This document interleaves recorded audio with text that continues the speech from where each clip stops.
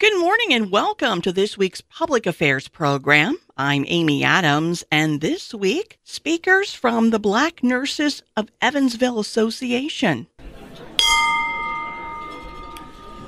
Good afternoon. Welcome to our noontime Rotary Luncheon. I'm Pete Hillenbrand, and I'm happy to serve as the club's president-elect. President Philip Hooper is unable to attend today. This year's theme for the Rotary is Create Hope in the World.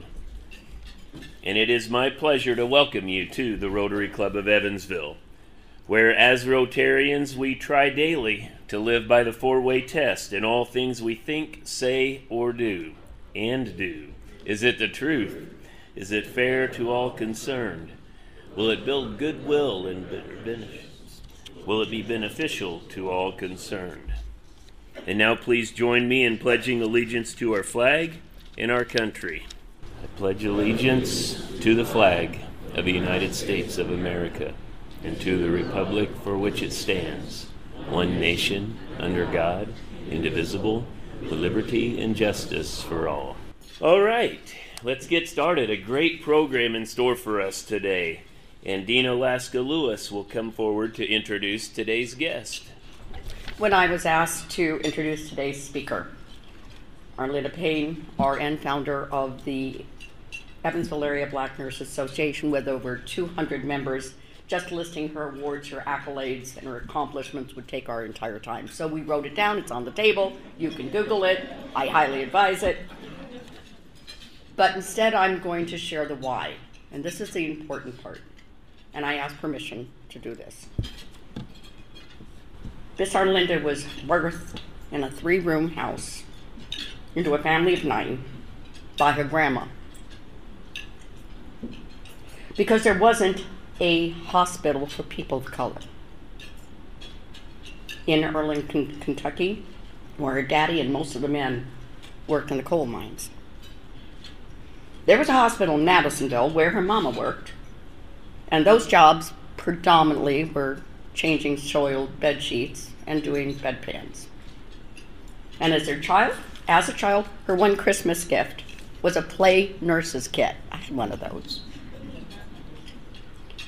But that sparked a calling, and it propelled Nurse Payne to change the very makeup of the medical profession we have today in this city.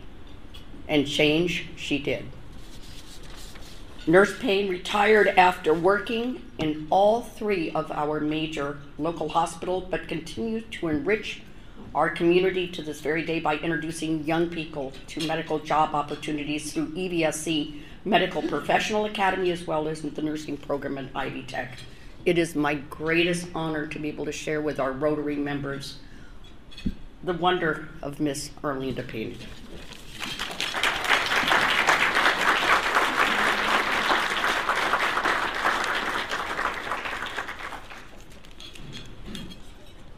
Oh God, if you embarrass me, girl. Do that. Thank you, guys. I just thank you so much. I want to thank Dina and the Rotary Club for this invitation. I met Dina. We do Fit Camp for kids. It's like a summer camp at Memorial Baptist Church. And I worked with her husband. Is he here? No, Dr. Lewis. He's at the hospice.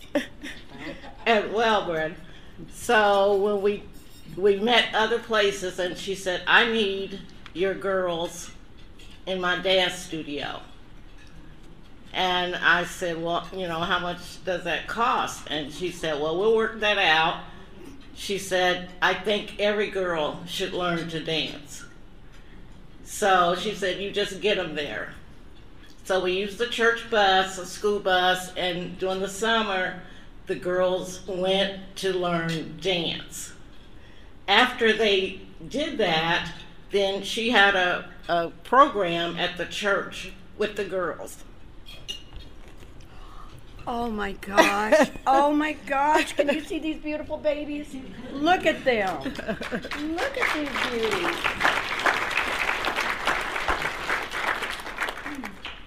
That was so special.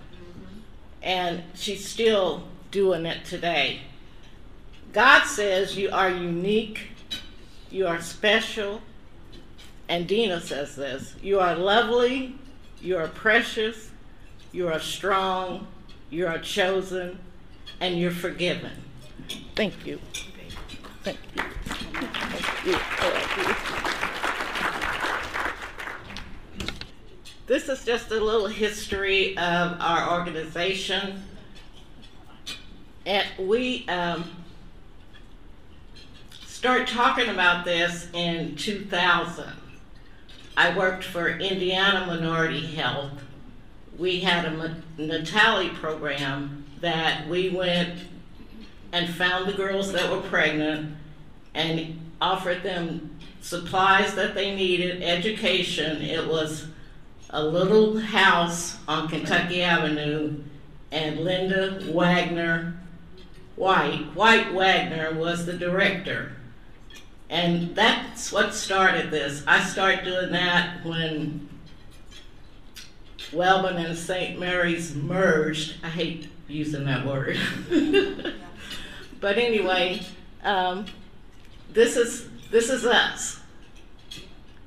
We do a lot of outreach. We work with every organization in the city. We donate to the shelters. We do everything. During COVID, I was getting my COVID shot out to St. Mary's, and they came and said, we need to get shots in the arms in the inner city. So we did a lot of COVID clinics at 3 of the hospitals. And I would love to have everybody's business card in here, but only if you want me to call you. I know people ask why we have a Black Nurses Association. There's a National Black Nurses Association that's been in effect since 1917. There's over 200,000 members in every state, every country, and what they do is they are the ones that do the data and the studies and the surveys and see what's needed for quality health care for African Americans and anybody of color. And they go to Washington to tell the White House what's needed to improve quality of care.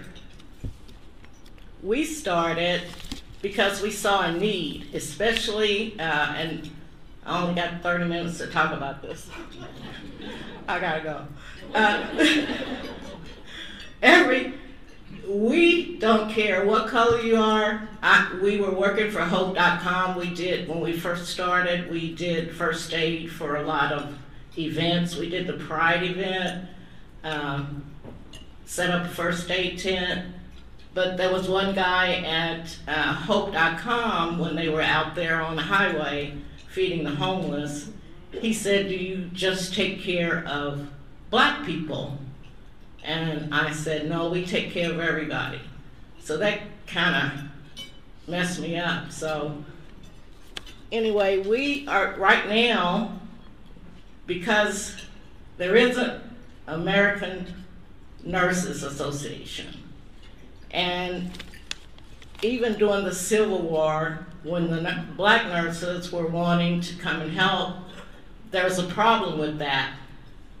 In the armed forces, during the World War, there was a problem with that. The only way that they accepted the Black nurses to help, because to them, and there's history behind that, it was like they weren't real citizens if they couldn't go help during wartime. So what they did was they went to Eleanor Roosevelt and talked to her, and then that got changed.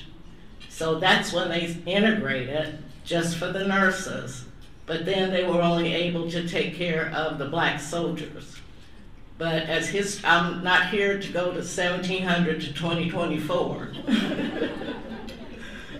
And I know it's Black History Month, But things have changed, but they need to change a lot more. There's still racism, discrimination, not just for black people, but all people of color. Especially now that we're in war and we have human beings being called immigrants, but we all come from somewhere. So right now, our initiative for the Black Nurses of Evansville and Tri-State Advocates Incorporated, how we got incorporated was I was working with the health department and Lynn said, you guys need to be incorporated. And Dr. Spears said, I'm gonna help you with that. So he called his friend and that friend called another friend and we went and sat down with Tim Hubert at the law office and we got incorporated in 1918. So let's clap. But we're probably the poorest nonprofit in Evansville. We are. We use everybody's stuff. But that's good marketing because we set up everywhere.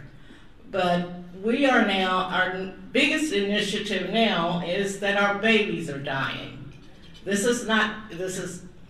Our numbers are down for Vanderburgh County, but it's the whole state of Indiana, and Sherry's gonna talk about that with the statistics. We don't know the answer, but we're trying to find out why, but we know about the mistrust, about the different races, about what happened way back then. So I think that's our biggest issue. We have to let these girls know and the families know that we're just here to help. Because we're trying to save a generation. These babies are not living until they're 1 year old. So Lynn Herr and Sherry Johnson's gonna come. Lynn's gonna introduce Sherry. If you have any more questions for me, just give me your business card and I'll get back with you.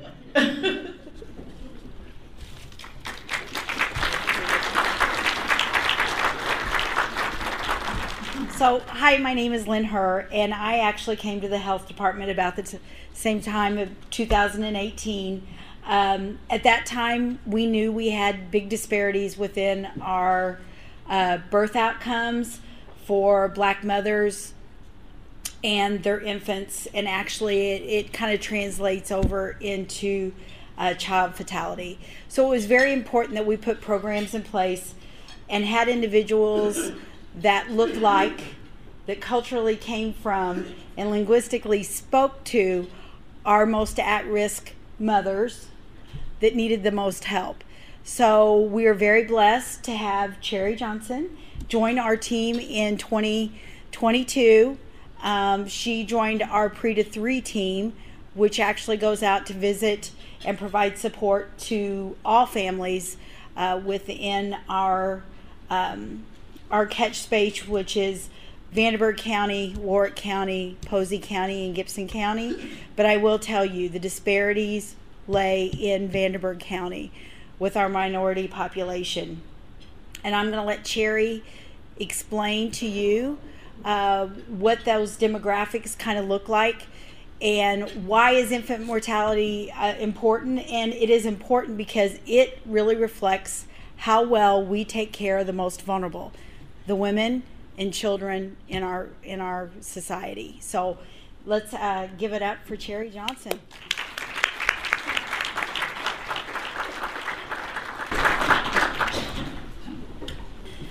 Good afternoon. I believe it's afternoon. I'm not 100% sure what time it is anymore. I want to thank you for having me and allowing me to come and share some information with you about infant mortality. It's something that I'm passionate about. It's why I do what I do with the Pre-to-3 program. And so hopefully you'll have some insight into why this is an issue that concerns all of us. I want to thank Ms. Arlinda Payne and my director, Lynn, for allowing me to have this opportunity to come and share this information with you guys today. I'm a nurse with the Vanderburgh County Health Department. I wanted to first, before we get into the presentation, everyone has a handout there, And I just want to call your attention to the bottom of that handout where you see those little babies. And I want to call your attention to that because I just want to take a minute to focus on what each of those pictures represent. You get a lot of information in front of you, and it's easy to kind of overlook that particular graphic that you see there, but that's the basis for why I'm here today. Each one of those images represents a life. It represents a life that was lost. It represents the loss of a child before age 1. And not just the loss of that child, but that child's future, the loss of the hope for what that child would be or who they would become someday, not just for them and their families, but for us as well, because our children are our future. They do help contribute to what this community can be. And so this is why I want to talk about infant mortality. But I wanted to call attention to that because as a parent, I'm a parent. I don't know how many parents there are in here, but we kind of take for granted sometimes that we're going to be able to see our children grow up. And for these people that you see reflected by that graphic, they did not. So what is infant mortality? Infant mortality is the death of an infant prior to their first birthday, and we measure that by taking the number of deaths per infant deaths and per 1,000 live births. And so why is this information important to you? It's important because infant mortality is really a reflection of how our community is doing. It reflects our social, our political, our economic health in our communities, and it is in fact the greatest predictor of health in the community. So I want to talk about how we're doing in Indiana and Vanderburgh County specifically. And so here you see a graph. The infant mortality rates are represented here in Indiana. They're divided by race and ethnicity from 2011 to 2021. You see a purple line there that represents the overall infant mortality rate for the state. In 2021, we did see an increase from 6.6 in 2020 to 6.7 in 2021. As you can see from the green line on the chart, even when infant mortality decreased in the state, the non-Hispanic Black infant mortality rate was consistently elevated. It remained elevated throughout this time period. In 2019, we did see a decrease for the first time since 2012 in Black infant mortality. However, in 2020, we did see that increase to 13.2. And according to the data that you see here, it continued into 2021 at that same rate. And then I want to look more closely at Vanderburgh County specifically. And so on the graph there, and you all have on that form that you have there is a smaller version of this graph. So the line that I'm referring to is going to be a different color. I believe yours is red. But this is representing infant mortality from 2017 to 2021. And the purple line that you can see here represents infant mortality for Vanderburgh County, and the green line represents the Black infant mortality for Vanderburgh County. So you can see that there was an increase in the infant mortality for the county as a whole, but also for the Black infant mortality rate. And then you can see from 2019 to 2020, you see this increase, but then in 2020 to 2021, you start to see that come back down. But the problem is, even though there's a decrease overall, you're still seeing that higher elevation in that Black infant mortality rate. And so I want to talk about, on your sheet there, you have some data about, it says that Vanderburgh County remains the second highest in Indiana for stable Black infant mortality rates. And so, let's see. New data is going to be released in 2022. The birth outcomes will be coming out, and those are going to show that we're now third. We're third highest for infant mortality, so that means that we're kind of moving in the right direction. Our rate declined to 17.4 from 19.1. And this information, like I said, reflects that we're moving in the right direction, but we still have a lot of work to do. We still remain for the third year in a row in the top 3 counties for the highest rate of Black infant mortality. Our rates exceed those of Lake, Allen, and Marion counties for stable Black infant mortality rates. And just to clarify, that stable means that there had to be at least 20 deaths. So that's kind of to put that into perspective. So what's in our zip code? What do zip codes have to do with infant mortality? It turns out it has a lot to do with it. Where a person lives affects lots of aspects of their health. Infant mortality is one of those areas. If you take a look at your information sheet, you'll see a chart that reflects the zip codes in Vanderburgh County. And I would like to call your attention specifically to the 47713 zip code. From 2017 to 2021, there were 669 births in this zip code and 16 infant deaths. And you can see that by the little graphic, of those 16 deaths were 13 Black infants. So this comes out to 42.1 infant deaths of Black infants per 1,000 live births. And to put that into perspective, you remember I told you just a little earlier that our overall for the county was 17.4 that'll be coming out. So that's substantially higher than what we are as a county, just in one zip code. You'll see information about the other zip codes as well, but this is really a primary area of concern for us, especially since the people who live in that zip code are primarily people of color. And so I want to kind of talk about why is this happening? Why are we losing these children? So I'm going to give you some clinical reasons why. I will tell you that it's multifaceted in the reasons why, but I want to talk about the leading causes of death. And so you see here that Vanderburgh County and Indiana both have perinatal risks listed as the #1 reason.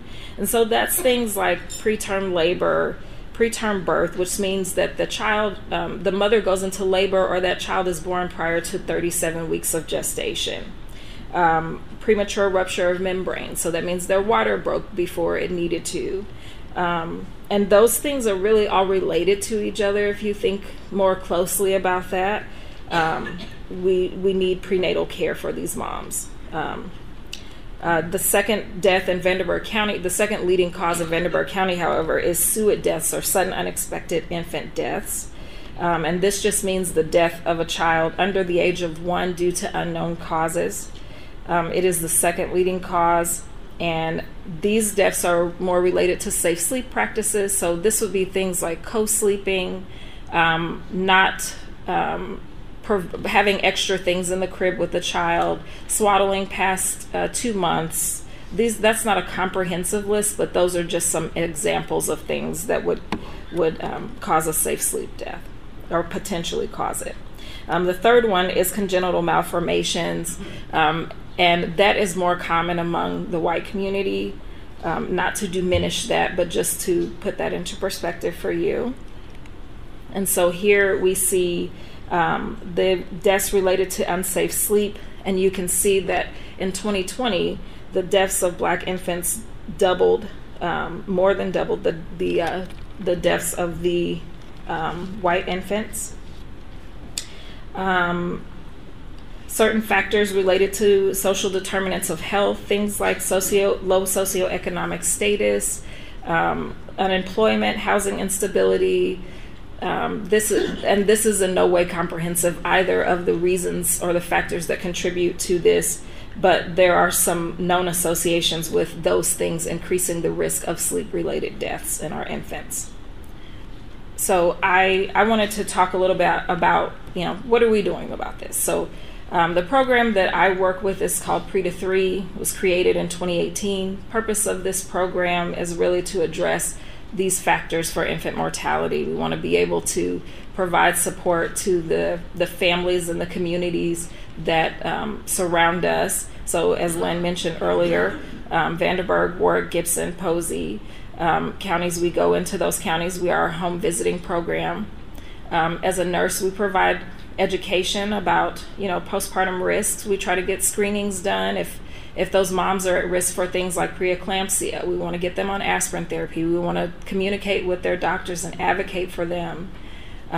We want to provide education. We do this through a curriculum that we use to talk about parenting support.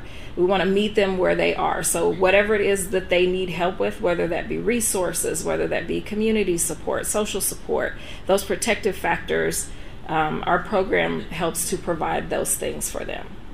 That is all I have for you today. Thank you for taking the time to listen to me.